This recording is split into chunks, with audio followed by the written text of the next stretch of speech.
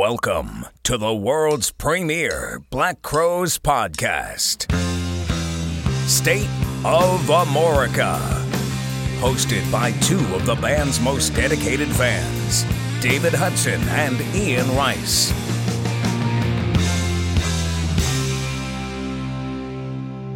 And now, let's get the show on the road.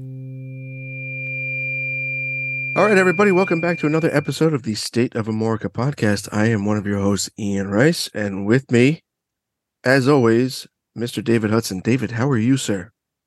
Still recovering from the holidays, Ian. What about yourself? Happy New Year. That's correct. I'm doing good. This is our first show back for 2023. Yeah, I know. It's been a little bit since we actually recorded a proper episode because we've had a bunch in the can, and I was out of town for a month. I know. I was heartbroken. I didn't know what to do with myself. I know. I think we went actually like 3 days without talking. I know. It was a record. It was a personal record. You were like, hey, man, is everything okay? Yeah. You okay, David? I'm still here. You want to go to Red Lobster? But joining us for this episode, David, I couldn't think of anybody better to kick off the year with. The professor himself, Mr. Ray Permy. Ray, how you doing? I'm doing well, gentlemen. I'm doing well. Thank you so much for inviting me on this. Always a pleasure, sir. And we are going to be digging deep into the band sessions portion of the Lost Crowes compilation. For those who don't know, the band sessions were recorded mid to late 97 and circulated as a bootleg for a number of years before the Crowes finally released it with the Toll sessions on the Lost Crowes compilation. David, I seem to remember you mentioning in the past that you had gotten this as a bootleg, but you had a hard time getting it. I did. It's basically, I remember when they started circulating, and, you know, those in the days, if you got a B&P, you know, somebody would do that for you. It was a big deal. And I kept hearing about Wyoming and Me, and another Roadside Tragedy on the boards. And then finally, I mean, I can't remember what I probably had to give up to get it, but I finally got the CD in the mail and was just enamored with it. Yeah, I mean, it was fantastic. I spent a lot of time with the band sessions, and I've always listened to them. There was even a separate bootleg that circulated later. I think it was called the Band Sessions Rehearsals, and it had some outtakes and things, and I just loved it. Honestly, if this was a proper release, it probably would be my favorite thing the Black Crowes have ever done. I don't know, Ray, what's your relationship with this? Well, I didn't get into... The only thing I ever got from a B&P from a Crowes thing was something from Feathered Fiend. And he sent me all these B-sides with Chevrolet and the studio version of Waiting Guilty, but I still have that. I actually have that loaded in my iPad or my iPod, but the band sessions I got with the Lost Crowes. So, okay. And I was more into Tall than anything else because I loved Amorica. So, and that was, like I said, I was late to the Crowes. I showed up in 2006, right before they put this out. I saw them right after I saw the Rolling Stones in Austin at Zilker Park, and like the next 4 days later, I saw the Crowes. That's a cool back-to-back. Yeah, I kept looking for Kate Hudson, but she was already gone. And Paul Stacey was there on guitar, and I didn't realize that Mark and Ed had already gone. And I just remember the dude behind the soundboard, which was off to the side of the stage. He was jamming right along with the band. And he looked like one of the Fabulous Fury Freak Brothers, if you guys remember those. And he was just bopping right along. And I was just like, I was with my wife going, check that out. Because the whole place was just got sucked into the music like any good concert. So, I mean, kind of right place at the right time. You know, you get into the Crowes and this is released. I mean, the whole package of the Lost Crowes itself it was a gift to the fans, I think, because both recordings had been so sought after for so long, like proper, clean sounding versions of them, you know. Although I will say that the bootleg of the band that circulated was much cleaner than a lot of the Toll bootlegs that circulated for many years. I often wonder what it would have been like had they gone the route of releasing this as a proper album, because if you read Steve's book, he mentions that they were very big on this recording and were very gung-ho about releasing it like kind of warts and all and just putting it out there. I don't know, what do you guys think of how that would have went? There's definitely, I think, a couple of singles on there that you could have put out that had a little bit of a pop feel to it that I think the radio would have liked. I guess the record company at that point was just wanting Shake Your Moneymaker Part 2. Mm. This is definitely not Shake Your Moneymaker Part 2. Well, it's because didn't they just change? They just changed labels. Mm-hmm. That was unfortunate timing for that. And the other thing that gets me about Steve's book is he talks about how they were recording these demos and somebody turned around and said, hey, these sound pretty good. And everybody agreed. Why at that moment didn't they decide to properly separate everything, to give like 2 or 3 songs to their manager, Pete, and have him get a sound engineer out there to record it right?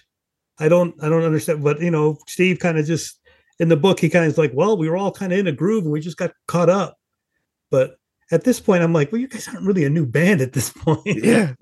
You've been around the block a couple times. This really could have done something. This was I think it's a very mature work for them. Yeah, I would have to agree. And I think the thing that does hold it back a bit is its sound quality in terms of the way it was recorded, because like you said, things aren't, as pro as perhaps they should be. Is this the one that Johnny took the shotgun to the studio to get the Yes tapes? Yeah. What was the name of the studio what was the name of the studio that this was recorded at? Purple Dragon. Which is probably now selling CBD oil. Probably. Yeah, this is kind of like almost their garage rock album in a way, in terms of the sonic quality of it. It's kind of very, very raw, very demo-y, but there's good things and bad about that to me. Like, something attracts me to that kind of thing, but also sometimes detracts from the overall sound quality. You know what I mean? Well, the only thing with me that detracts from it is when I listen to it on headphones, the sonic space is like, if I could put it in the thing of degrees, it's more like 100 to 90 degrees instead of a full 180. It doesn't feel as big sonically. And it's not compressed like how you deal with compression is, the compression wars that we've been suffering from forever with CDs. It just feels like everything's really jammed in, and it's just a really narrow scope that it's going down instead of being as wide as it should be. I like how it's ramshackle and has the warts in it. It really shows the musicianship of this band because of that. And then they couldn't do that many overdubs or fixing anything. But I just wish they would have recorded it properly to be able to get the full scape. No, absolutely. And to me, it also seems like this was the more natural next step from Three Snakes. Like, By Your Side is such an abrupt 180 for them. I think it kind of alienated some of the fans that had been following them through all the phases. It was kind of like let's run back to the Shake Your Moneymaker kind of thing because the label's telling us to a little bit, Which is against the Crowes' ethic anyway. They were never really like that. They were always kind of like, we're going to sound like the way we wanted to sound. We're not copying anything. We're not going to do it just because it's this year's big thing.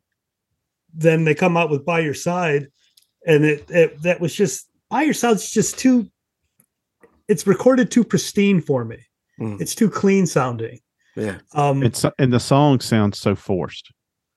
Yeah. Well, there's no soul to them. And we understand why, because it was just Rich. Right. There was no other guitarist there. And you can hear the song By Your Side, and then you hear, If It Ever Stops Raining, and you're like, I prefer If It Ever Stops Raining. Yeah, I think one person handling all the guitar duties kind of eliminates that natural back and forth between two guitar players. Even if recording your parts separately, you're still playing off of someone else's playing. You know what I mean? It wasn't Keith Richards and Let It Be and Let It Bleed. So, he's the only one that's ever been able to pull that off. Yeah. Yeah, my hat's off to him, because that was pulled off nicely. But what do you say we jump into this one? We start going track by track like we usually do. The album starts off with a track that became a big time fan favorite in concert. And a lot of people have said this, and it's been noted, and I suppose it's true, but they say that portions of this song became Come On Lions. I think it's a more sped up version of the riff, but I never quite fully heard that. But that's Pain and Ache.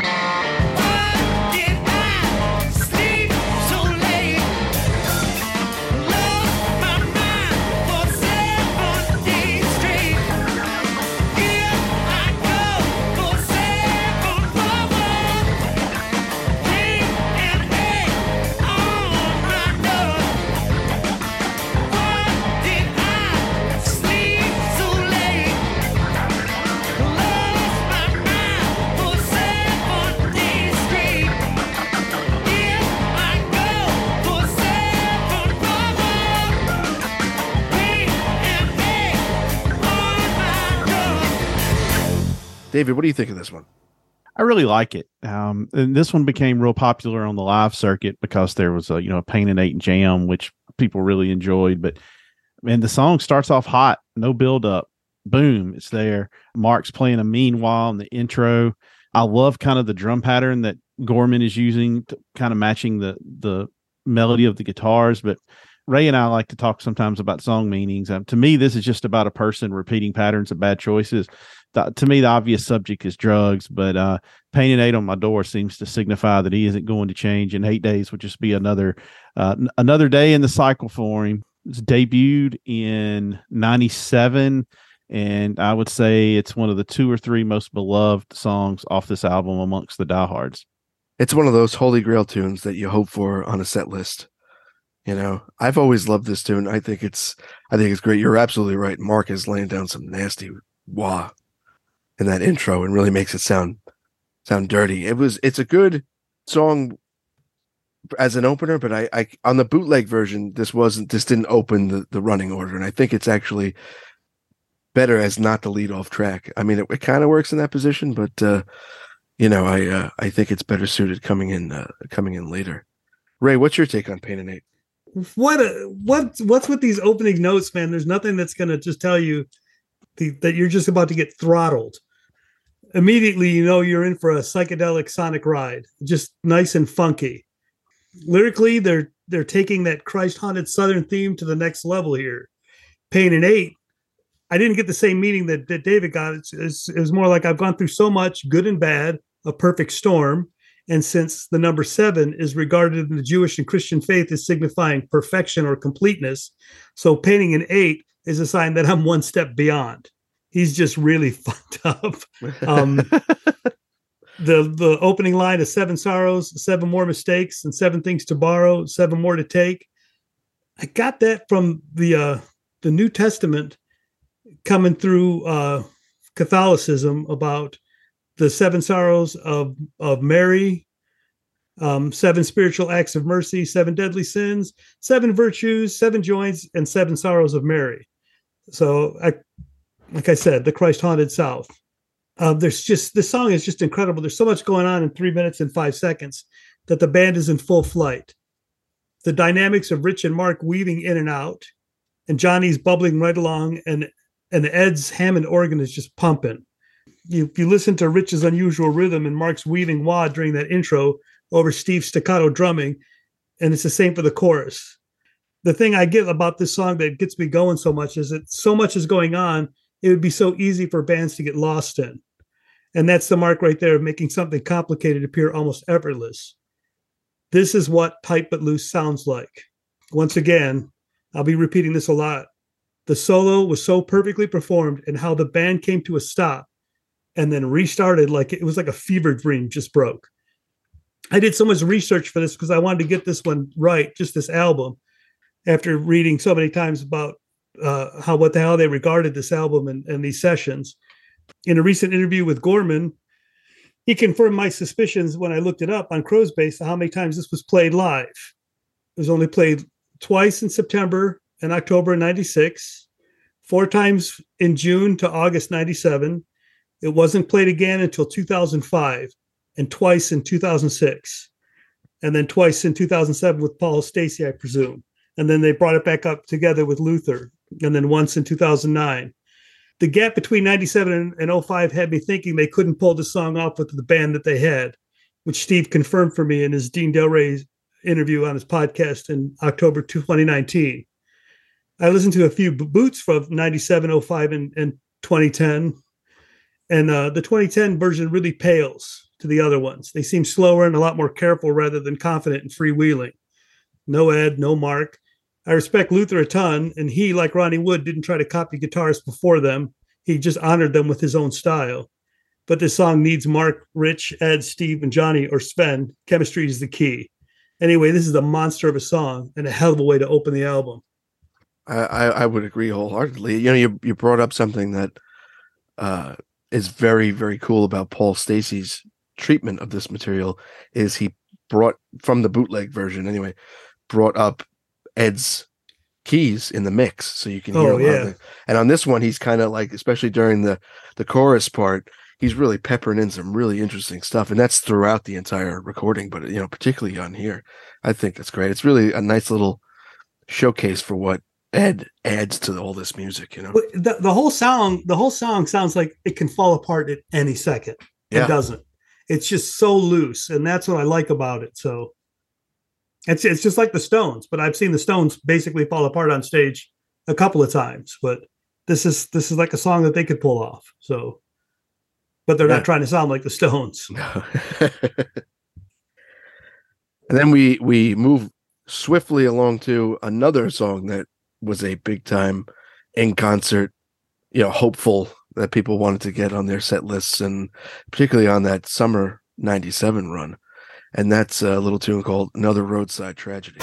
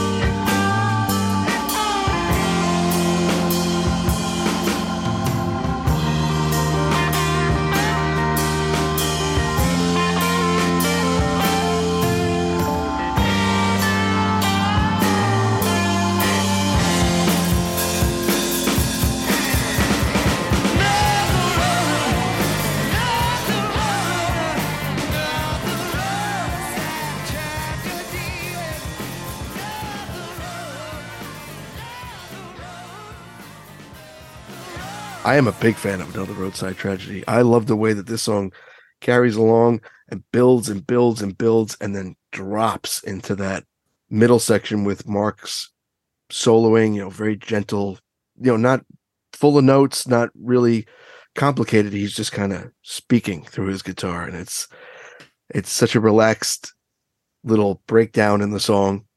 And then it builds back up again. It's one of the coolest use of dynamics in their music that I've ever heard. I think this is a fantastic tune and belongs on any road songs compilation. You know what I mean, David? What do you think? Well, it's another one of the fan favorites from this one. I really think that this is one of the best choruses in the catalog. I believe Chris's voice on the chorus is it's Pete Chris. I'm like you. The breakdown in the middle, it's so tasteful. It's a nice change of pace from, the choruses. But, at this point, they had essentially been on the road for 6.5, 7 years. And they had to just be completely fried from the road. We know that right after recording this, the band that we knew is going to go away and, really never be together again until 2005. But, another song about succumbing to the perils of the road and those that think they can handle it. This is a top 3 song on this album for me, and there's only one song on this whole album that I don't really like. It's a great one live, man, and you're going to get it when you get that Gorman drum fill intro, and sometimes they would extend it out, which you knew it was coming, but just a heck of a song. You mentioned that Gorman's drumming and those little rim hits he's doing at the end while the guitarists just keep getting quieter and quieter and drop out one by one. Oh man, fantastic. Ray, what's your take on this one? Just how it starts with that drum beat that is a hybrid of a march and a shuffle, and how Rich and Mark come in. It's just so ramshackle and sonically pleasing. It's a little chicken picking in there, along with the transition into the verse groove. Again, Eddie shines along with Johnny, and I have been a big Johnny Colt fan since I heard Amorica. This is an instant favorite of mine from the first listen. I can easily identify with any road song, especially one of theirs. The bridge section where everything slows down and Ed's playing that church organ, it slows down to that dreamy gospel groove. Mark's bluesy solo, and then how Steve crashes in and builds the band back up for that turnaround. They jump back into that chaotic chorus for the play out. It's so good. It's just another banger of a song. And I love how it ends. Like one of those cars that keep turning over after you've taken the key out and the entire engine just keeps lunging over and over and over. This is not a band trying to sound like anyone else but themselves. This was the first song that they recorded. It was played 7 times in 97, and it was shelved until 2005. And then it's been played pretty much since 2005 to 2013. So many great live versions where the song just stretches out even longer. And it's just about a song about some road dogs witnessing and being part of numerous roadside tragedies. Who could deny that?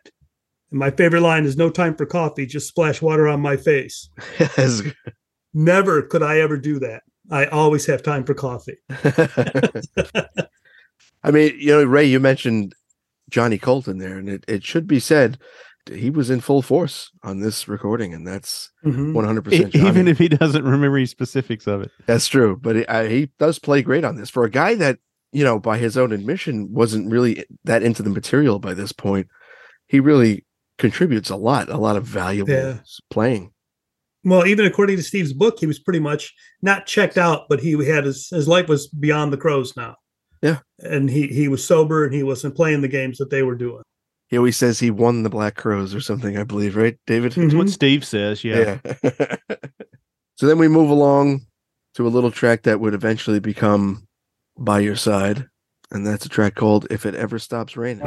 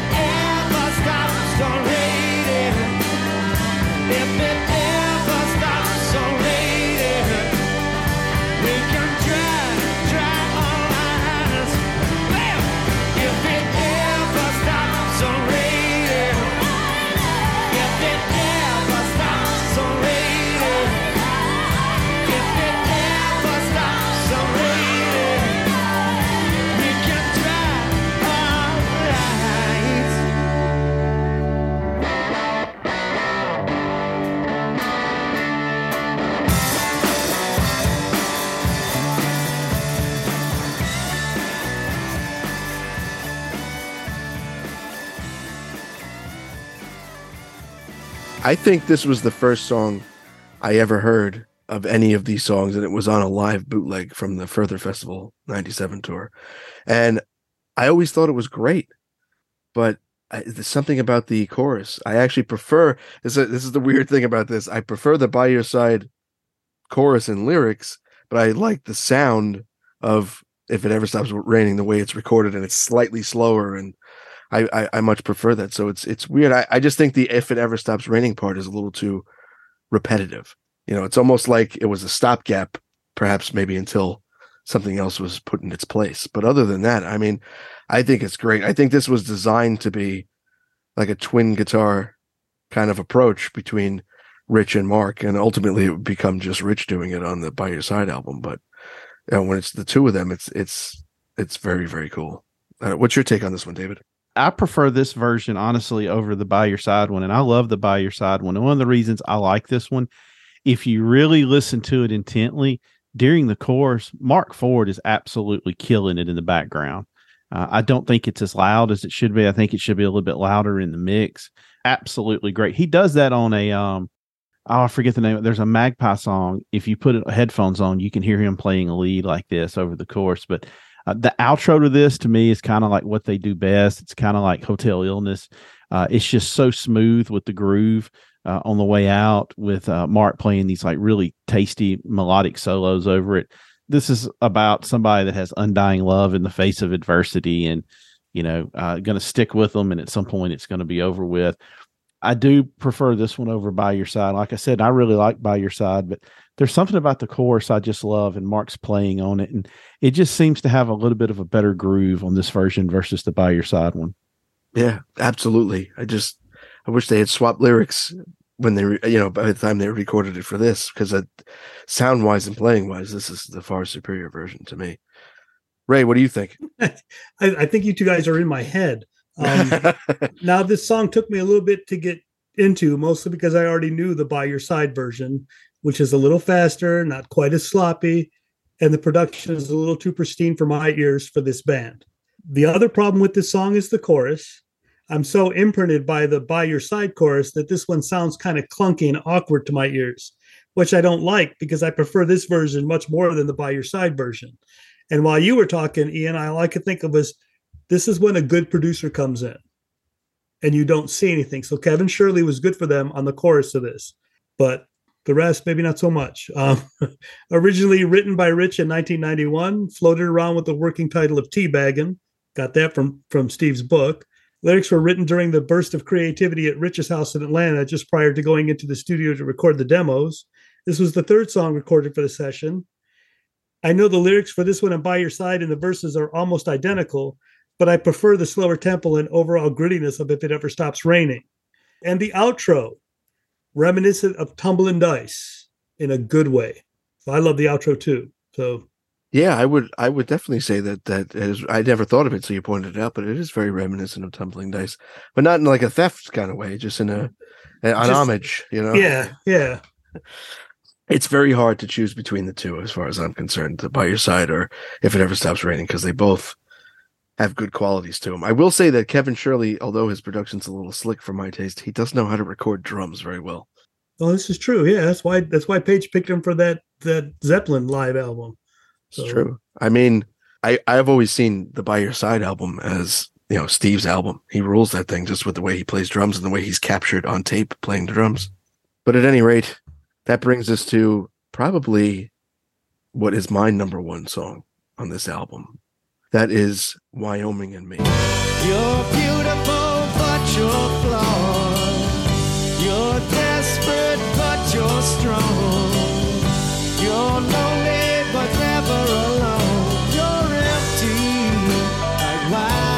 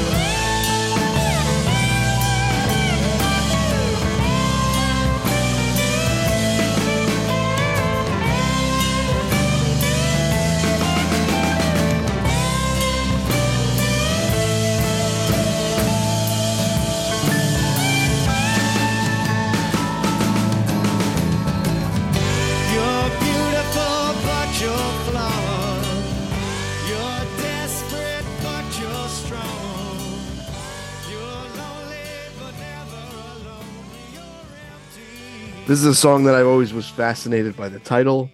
I don't know exactly what it means. To me, it's kind of like it conveys a feeling of loneliness.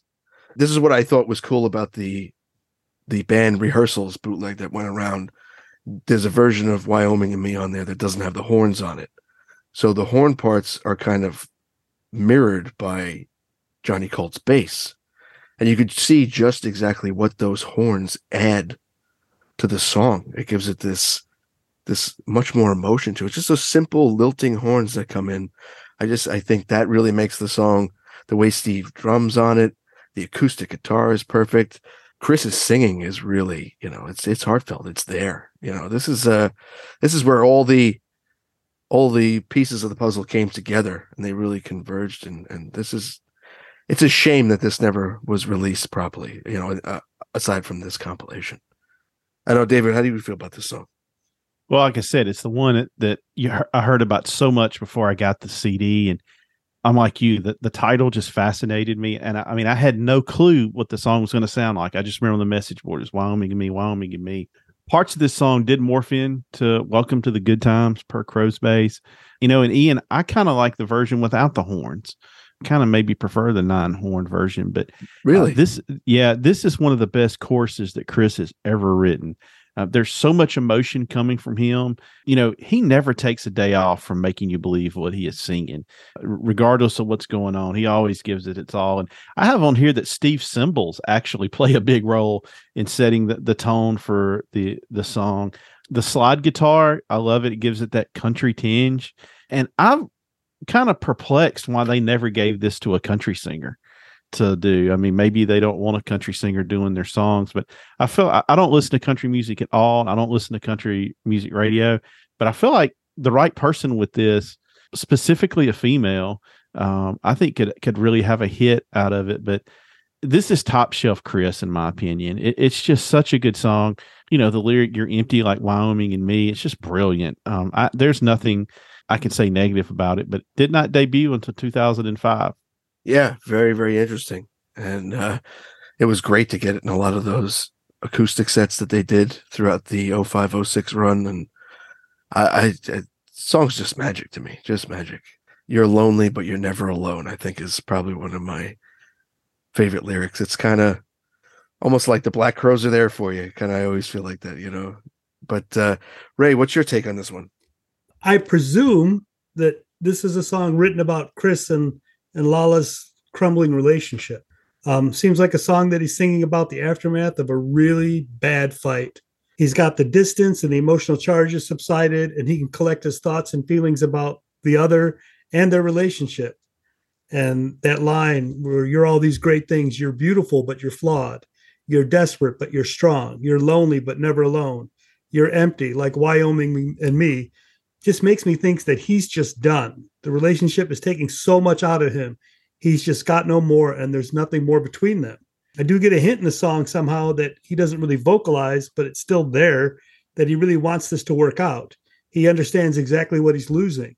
And that solo, that bottleneck solo, is so emotive and remorseful. It just fits perfectly. It serves this song great. It's a beautiful and sad song. "Empty like Wyoming me" is so descriptive, especially poignant if you've ever visited Wyoming. There is nothing there. It is beautiful. It is a beautiful, stark, and harsh land. Yeah, I love this song. I think this is probably, this isn't his most revealing song, but this one's up there. Yeah, I would certainly agree.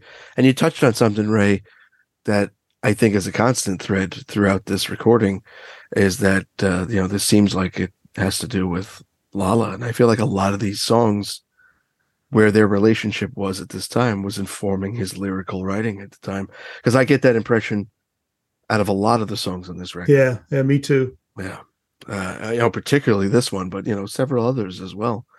We'll have to confirm with Lala next time we speak to her. It may be too hard for her. So nobody wants to revisit which will be on our next episode, Ian. That's true, yes. But so that brings us to a song that I am guessing is the one that you don't like on this record, David, but we'll soon find out. And that is "Predictable."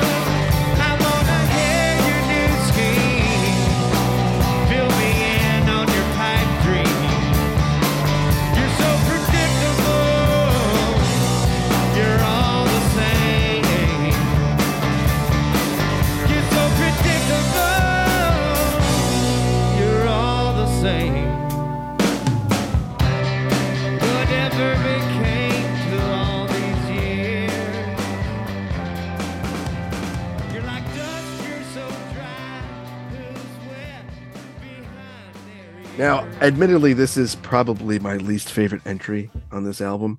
I don't dislike the song, but it's the one that seems the most unfinished to me. But very interesting part of this song to me is I never noticed it originally, I noticed it more recently, is that he's kind of doing the Mick Jagger, forced Southern vocal sound to it, like Mick kind of does on Dead Flowers, when you're sitting there, like he really emphasizes the words like that. Chris kind of does that. That is the worst Southern accent I've ever heard in my life. Yeah. I was doing an Englishman doing a Southern accent is what I was doing. I was doing Mick doing it, From Long Island. Yeah, that's right. Yeah. But so that's why I kind of thought that was kind of a cool parallel to some of the Stone stuff and the way Mick does that. I don't know if that was intentional or not, but I don't know, David. Surprise me. What do you think of this one? This isn't the one I dislike. Really? Yeah, it's only been played once, and that was in 2006. And I have in my notes the same thing. This seems to be the most unfinished song from a mastering standpoint. It's a great song, but it lacks a little bit of the clarity and putting the instruments in different spaces. But man, I love these verses, and Rich is playing in the background, and then Chris kind of sings in a register that like really don't get to hear him sing in very often. It's not one of his like more like gravelly sounding voices. I just don't think the lyrics and delivery were completely fleshed out at this point. I have on here that's about someone that moves from person to person, promising one thing but never delivering, and it's just an endless cycle. The subject will never change, and somebody's finally calling them out on that. But yeah, I feel like with a little more work, the song would be elevated much higher. I think that's definitely true. And I actually really like the part too, more towards the end, where there's some quick tempo changes, like they're in and out of these two different tempos. And it's, as you mentioned earlier, Ray, it's a testament to how like tight this band was at the time. Don't discount Mark's slide playing kind of buried in the background on the verses. Oh, absolutely. Absolutely. Ray, what do you think of this one? Well, I heard this and I took a really good look at the lyrics, and the first thought was, I know somebody like this. Someone who seems to always be concocting a new scheme, one that always sounds good on the surface, but as soon as you start asking a few questions, it's evident that they haven't thought it through. And very soon you realize it's just a pipe dream because they will never act on anything. This is probably the most rock and roll start of any song on the album. The way Steve comes in, it's almost Bonham-esque. Lyrically, Chris is making some good observations and asking some great questions, maybe just a little too harshly.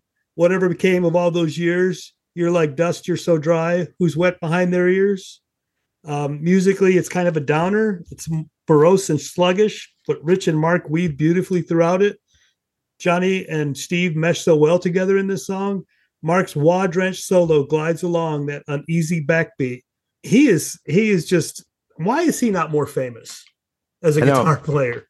And Eddie just lightly touches in some great accents through this song. I know it sounds like I'm repeating myself, but the solo fits along so well. It's solid and shines without saying, hey, look at me. Look at what a flashy guitar player I am. It just serves the song. In fact, the whole band is doing this throughout this album. Not one person is given the look at me performance. Not Chris, not Rich, Steve, Eddie, Johnny, or Mark. Everybody's just serving the song so well that it's a group effort. No wonder they called it band. Like this song is about somebody that just was an acquaintance in the club days. Someone who would always had like a different opinion about life and how it should be. Maybe someone who questioned if they'd make it as a band. Like some crazy dream that they've got a plan in them, that they're going to go back to school. They're going to do things differently. And Chris just kind of comes back and says, so whatever happened to all that? Tell me about your pipe dream. I want to hear. Well, you're not around anymore. I just, like I said, I know somebody like this. They just continue to plod around in their own routine, but they always have the greatest plans. That sounds great on the surface, but nothing comes of it. Looks good on paper. It's very predictable. And my wife even says, well, what about this? And I'm just like, no, nothing's going to happen with this, babe. Just let it be. Let it be. Don't ever ask another follow-up question next time we see this person, because it's not going to change. Yep. And it hasn't. So... Now, you touched on something there that I think is a very appropriate point for this. This is very aptly titled. To call this the band is really perfect, because that's what this really showcases to me throughout, is the fact that they are a solid unit as a band. It's almost sad in a way to listen to this, because you know what came immediately after this, and it was the solution of this band. Shame. But that brings us to what I believe is the start of side B if you're doing vinyl. But this actually on the bootleg was the starter song, the kickoff, and I think that it wasn't a more appropriate spot for it. That's Never Forget This Song.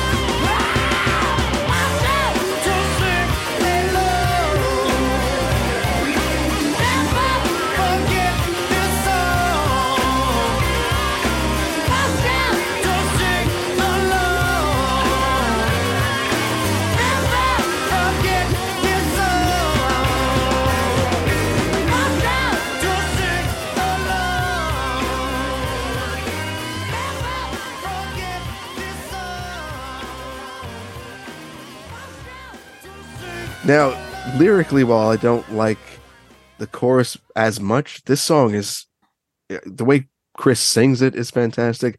Mark on this thing is unbelievable. His solo, while it may not be the flashiest thing ever, the tone and the grit and aggression he gets out of it is probably one of the best things he's ever laid down on tape.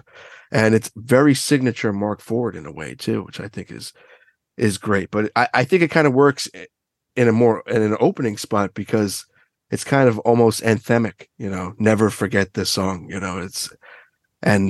of set it would, to me, set the tone better for what was to follow after it. But I don't know, David, what do you think of this one? This is the song that's my least favorite song on the album. Oh, is that right? Yeah. Well, but Mark's wah playing does come close to saving it for me. I mean, it's him kind of an angry solo. There's just this weird chord progression in the verses to me that's off-putting, and that's one of the things that I don't like about it. But I will say this: the breakdown with the twin guitar lead is something you don't normally hear from Rich and Mark, which I thought sounds really cool. They've never played it live. To me, I just think it's about a song that's truly at a breaking point, and instead of giving up, they're saying, "Remember what I tell you, I will overcome. I'll be back." So, this one hasn't done anything for me. I don't think that's really a hot take, but just not my favorite. Well, that's all right. So what do you think of this one, Ray? It's hard for me to call this song filler since everybody's playing so well on it. I just don't like the verses.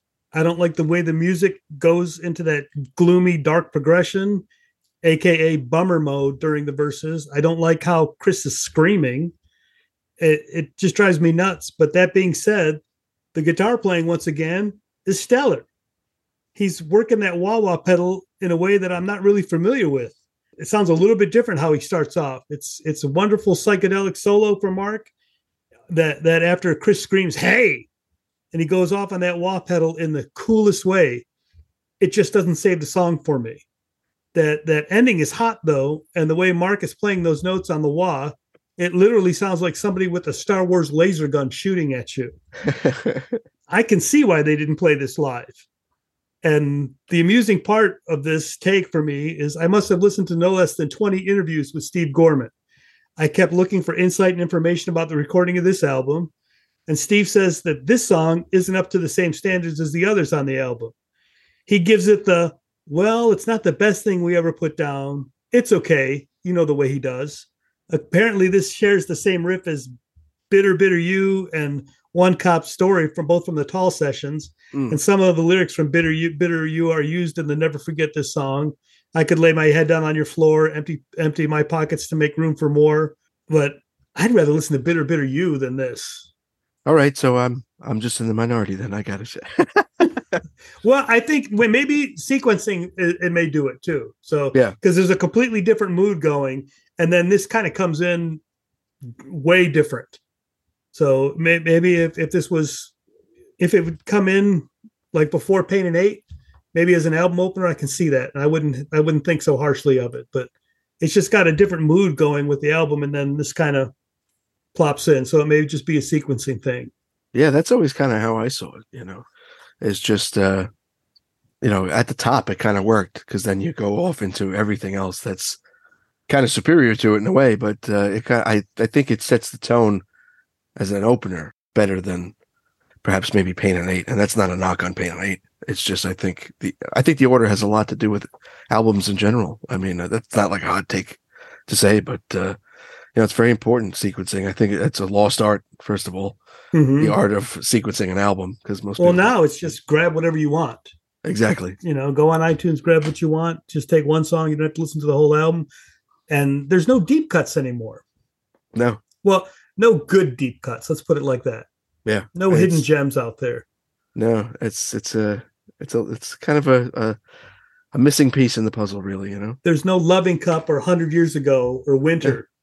That brings us to a song that I'm going to let David talk about first, because I kind of know David's feelings towards this song, and I'm really excited to hear his take on it. And that is Life Vest.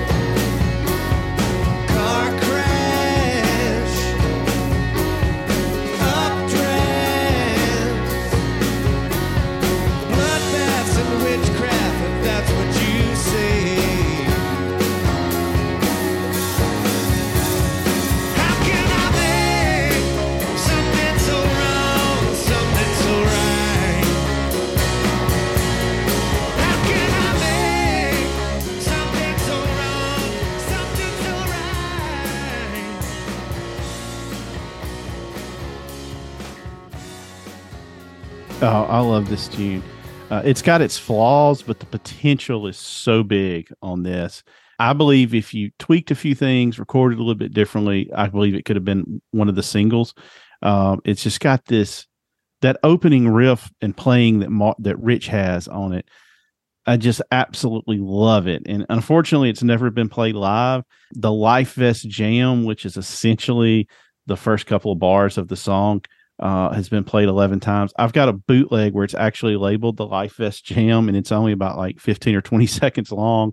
But it usually showed up after Black Moon Jam, the few times it was played. Like I said, that opening riff is just butter, and you've got the mandolin in the background adding a little bit.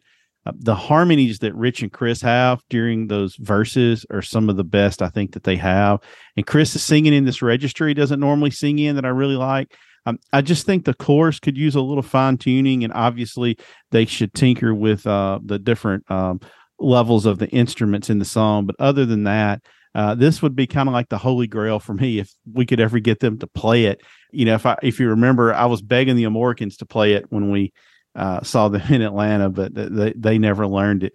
I was always told if I came up to Boston to see them that would get played. But yeah, this is one of my favorite deep tracks by the Crows. And I remember one time Gorman mentioned it in an interview and he just kind of passed over it, and kind of hurt my heart, but that's okay. I think this is a particularly great song. I love the way that the acoustic guitars and mandolin kind of blend together. I think that's a great sound. And then, as simple as it sounds, that repetitive kind of bend note riff that Mark is doing over the top of it is so difficult. When I played guitar, I tried to attempt that, and to get that exactly right each time is very, very difficult. So it's a very minor thing that he adds there, but it's very important to the song. I think this is probably rivals Wyoming and Me for my favorite track on the entire album. I think it's a great one. Ray, what do you think? This one, it starts with Rich yelling out the count in, in the most bored and disinterested way possible, which is so rich. That opening melody that breaks into the song is so hooky, and it just kept getting stuck in my head. The descending progression, so jangly, just throwing those notes off like sparks. It's so simple and so catchy. It's like we were talking about those bends. I really like Chris's vocal melody and his approach to the verses. It's relaxed and also very hooky. The chorus of "How can I make something so wrong, something so right?" just harkens back to me, to Wyoming and me, and just how you can tell he wants to make this relationship work, and he just can't. I love the lyrics: "The headaches, heartaches, windfalls, and pitfalls. They pay what they pay." I'm sure that this band knows a few things about these things. Car crash, talk trash, bloodbaths, and witchcraft. It's if that's what you see, it's a great twist of words. And shipwreck, life vest, if you swim to shore or you sink away. Mistake, bad taste, just spit it out and it goes away. Just what a good song. And it just kind of tells me where Chris is at with this, that this is, spit it out, it'll go away. So I do love this song. It is fantastic. And I think we're going to have to take this one to the people, Ray, because I always thought that was Steve doing the count off in the beginning. So did I. I was going to let the professor roll with it. He's usually right. I didn't. It just sounds so. He's just so bored. Yeah, whoever it is, they're just bored out of their mind. I'm gonna throw that one out on social media. You guys tell us who you think it is. I don't. Maybe I've been totally wrong all these years. But so that then brings us to a track that on the original bootleg was known as "Okay by Me," but here it's reverted to its original title when it was slightly different when played in concert on the '95 tour, and that's "Grinnin'."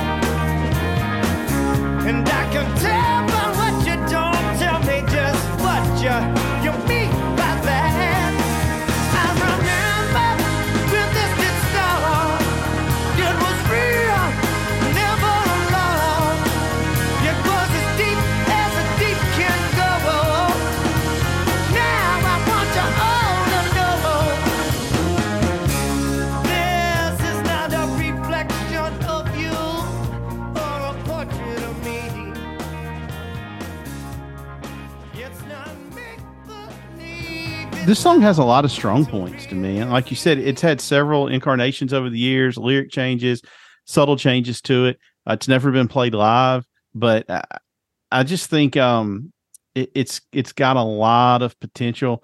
I love Ed's parts in it. Kind of has that Ed carnival sound like you have in the breakdown of Gone, which I think makes the song a little more upbeat, sound a little poppier. I mean, more like a pop song. When I look at the lyrics, it's just to me, it's about a couple that have two very different views of the relationship. One wants to stay, but isn't going to be upset if it's over. The other clearly believes something that the first person doesn't believe or think it's true. This one had a lot of potential and could have possibly been a single, if you ask me. It's one of the ones that could have been a single because it does have some pop sensibilities to it. I would agree with that, and I think it's a great tune. A lot of people don't like the way it lyrically changed into "Okay by Me," but I think it's great.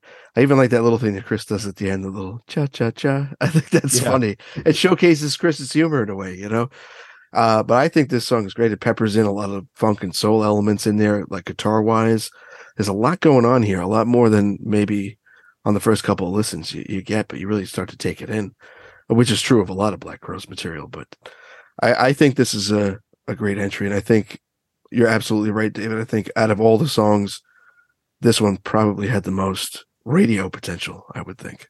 What's your take on this one, Ray?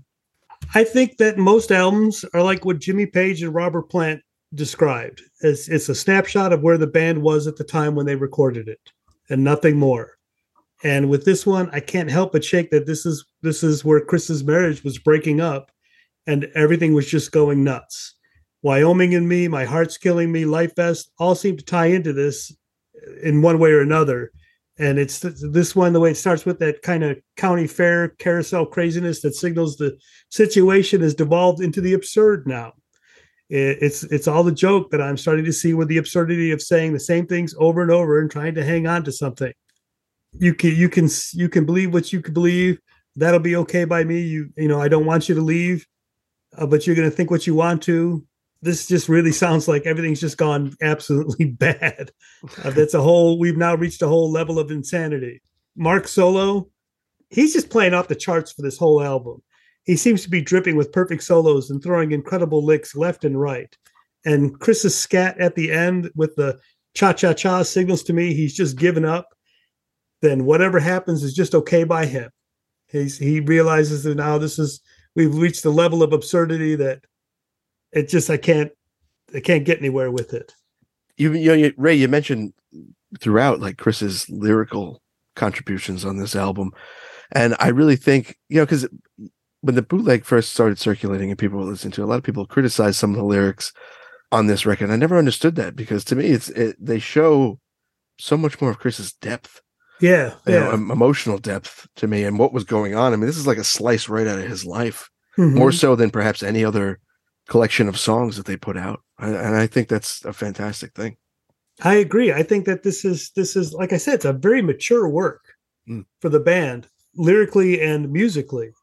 This is where that shame comes in, where it shows what could have been and what they could have reached, and who knows how far it would have gone. But then the flip side to that coin could also be how far it might not have gone. You never know. Yeah, this is the Black Crowes. So this is the band of if only, if only. Yeah, that's true. But that brings us to perhaps the most country-tinged track on this album, and I really enjoy it. That's My Heart's Killing Me.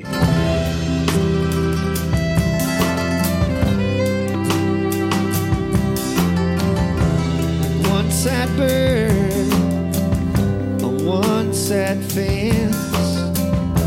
I cannot move, I've no defense.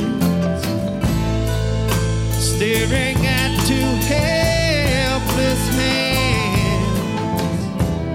All I want is to hold you again. Will this crime ever go to trial?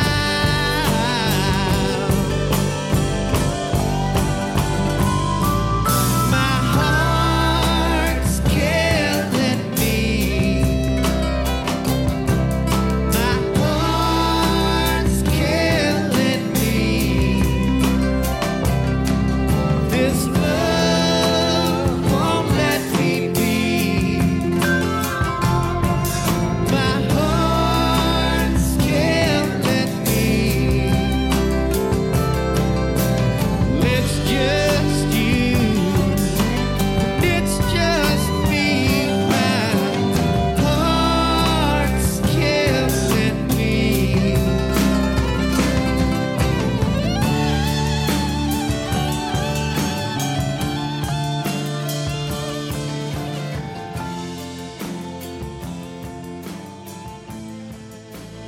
I absolutely love the way this song just kicks in, the way Steve hits that hi-hat and brings it in, and Donnie Herron laying down some wonderful fiddle on this. I think it really makes the song, the way Donnie plays fiddle, because he just contributed to some of Rich's solo stuff, and throughout the years he makes it sound as sad as a fiddle should sound, and it really adds a whole other dimension to any song that he plays on. He's such an underrated player. He doesn't get mentioned nearly as much as he probably should.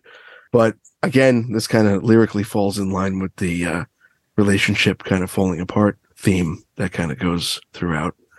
I think this is a fantastic song. When it first started circulating as a bootleg, I was interested to hear just based on the title, But David, what do you think of this song?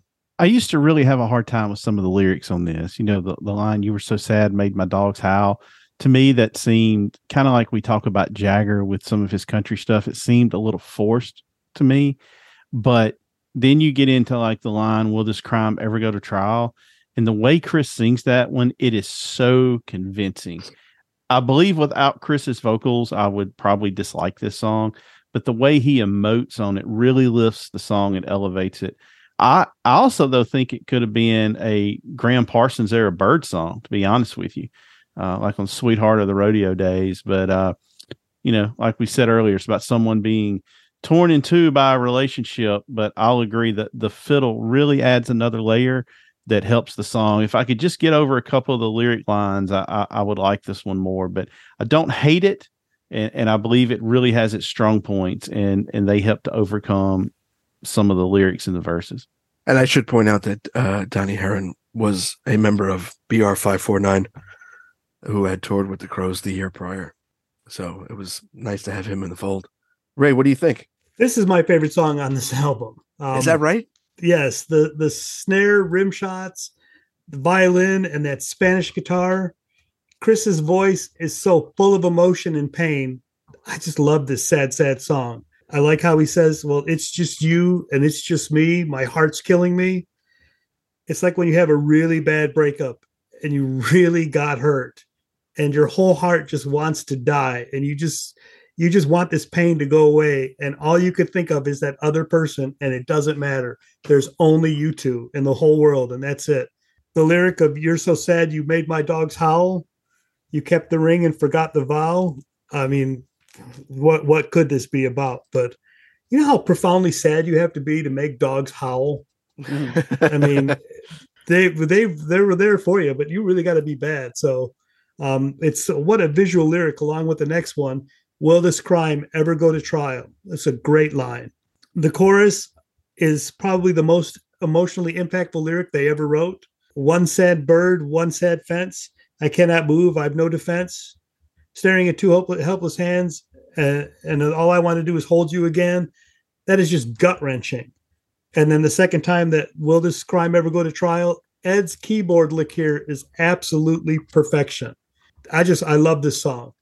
This could have been a huge hit for them. I don't know if anybody else could have done it with the same thing, because Chris is really pouring his heart out into this. This is real, and it's only been played a few times.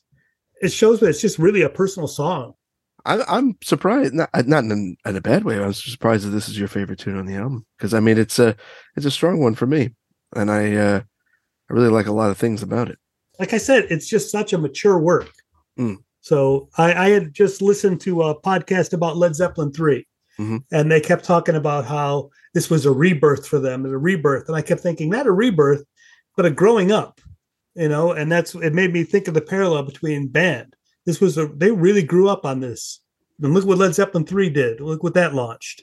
I mean, they did launch that 4, which was like basically everything about 4, other than the music, but the packaging and everything that's on that album, they picked out as basically a big middle finger to the whole music establishment. Yeah. And they said, we're going to do it our way. They could have had a Led Zeppelin 4 after this.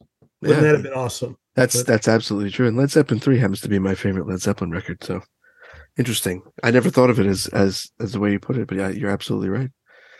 So that brings us to the last song on the album, boys.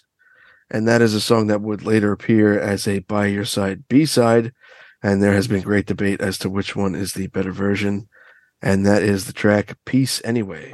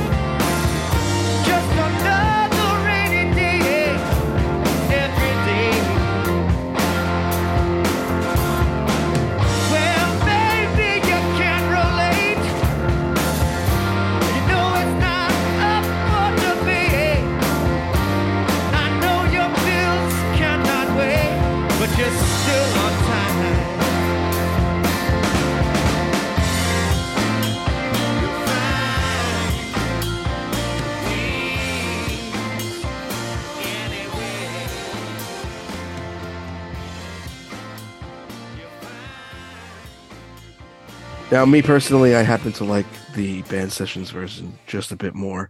both versions are a showcase for how great of a keys player Ed is.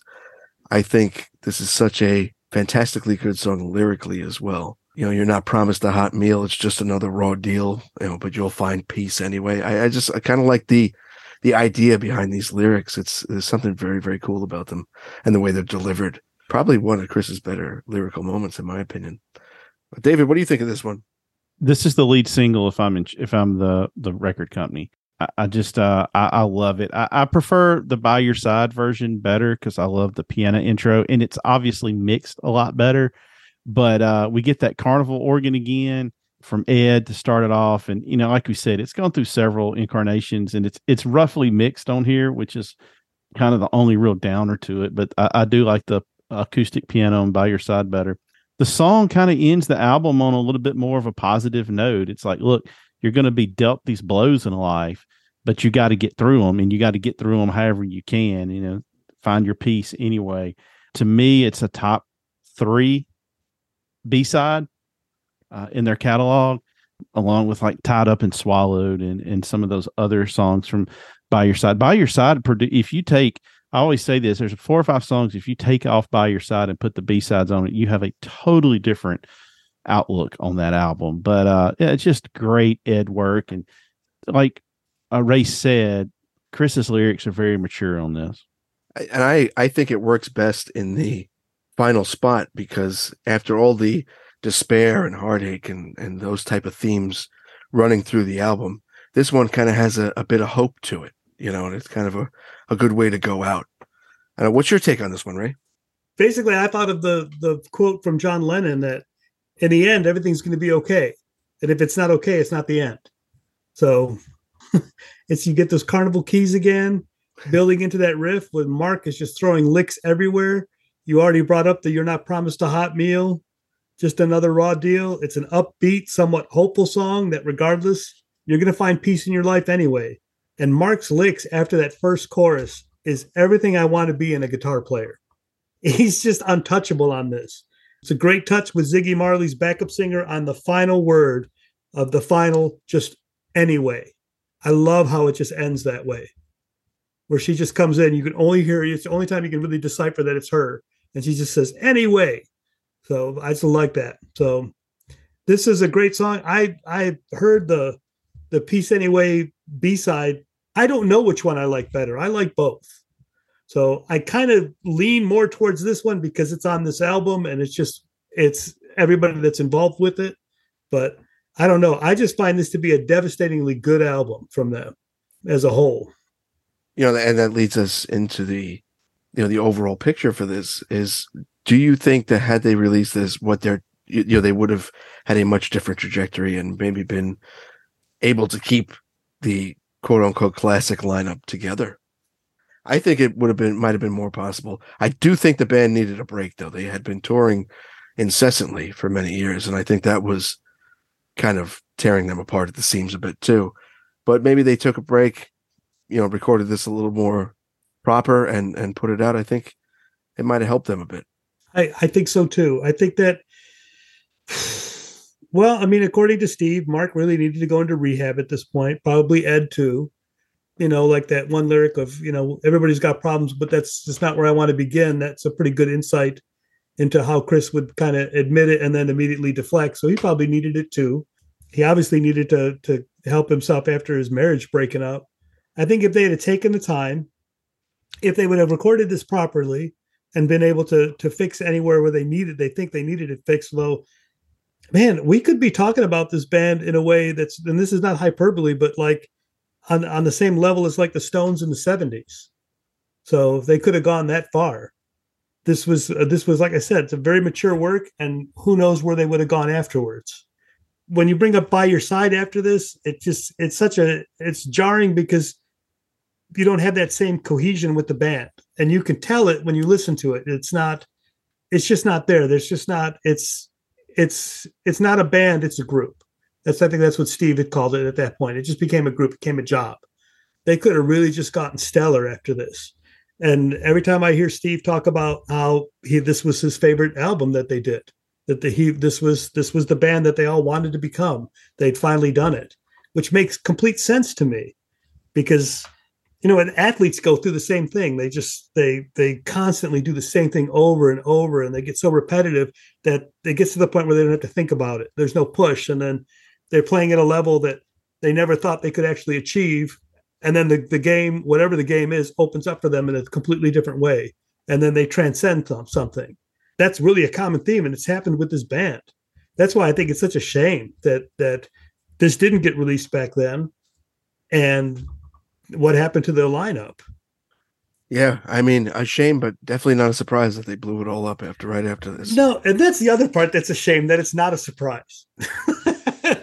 You just want to just knock some heads together and say, idiots, just get this together. But, like I said, what if only. It's one of the great what ifs in music. I think they would have just recorded this, properly mastered it, and it took a year or so off and then came back. Yeah. Well, I mean, Johnny would have been gone. It sounds like Johnny was gone regardless.